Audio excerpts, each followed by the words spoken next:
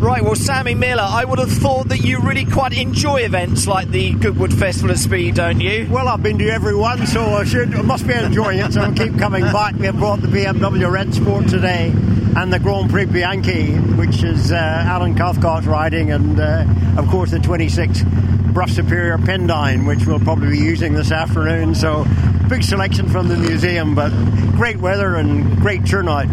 It kind of sums up what you've just said, this event, this unique occasion where all of these amazing bits of machinery get together for this one-off occasion. And I think it's wonderful that the bikes and the cars get together, and John Surtees was a great friend of mine, and he did a lot to sort of combine the both, so we meet all the car people and the car people meet the bikes, and we get together in the classic scene, which is great, you know. And I think there's a big trend towards mixing recently, you know, where the car people are interested in bikes and the bike people are interested in the cars. So and it's great, and it's good for the museum because all the car people come to the museum along with bike people. And it's great. People can go to the Sammy Miller Museum and actually see the bikes, but it's and we have some cars too, and cars as well. But it's great to take them up the hill. Oh, it is. All the bikes in the museum, we love to exercise them, and you know, we're at Donington and Mallory and Castlecombe, so it's good that they're not just exhibits; they're actually live, living,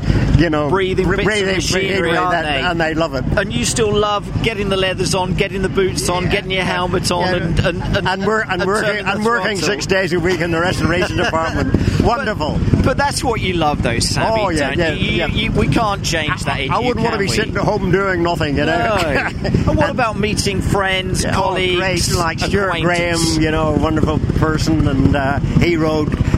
We've got the Porcupine, his dad's Porcupine that his dad won the World Championship on in 1949, and Graham had a ride at that recently, and it was wonderful that Stuart was riding his dad's World Championship Grand Prix winning bike, so very rewarding. Very rewarding. And again, that's the thing, isn't it? Having wonderful bits of machinery here that tell such wonderful stories, and then maybe younger generations being able to climb on them and appreciate I hope the younger generation get into it. I get a feeling that the younger generation are moving a bit too more modern, you know, and they don't know their history, they don't know their old bikes, and the modern generation is a little bit of a problem, I think.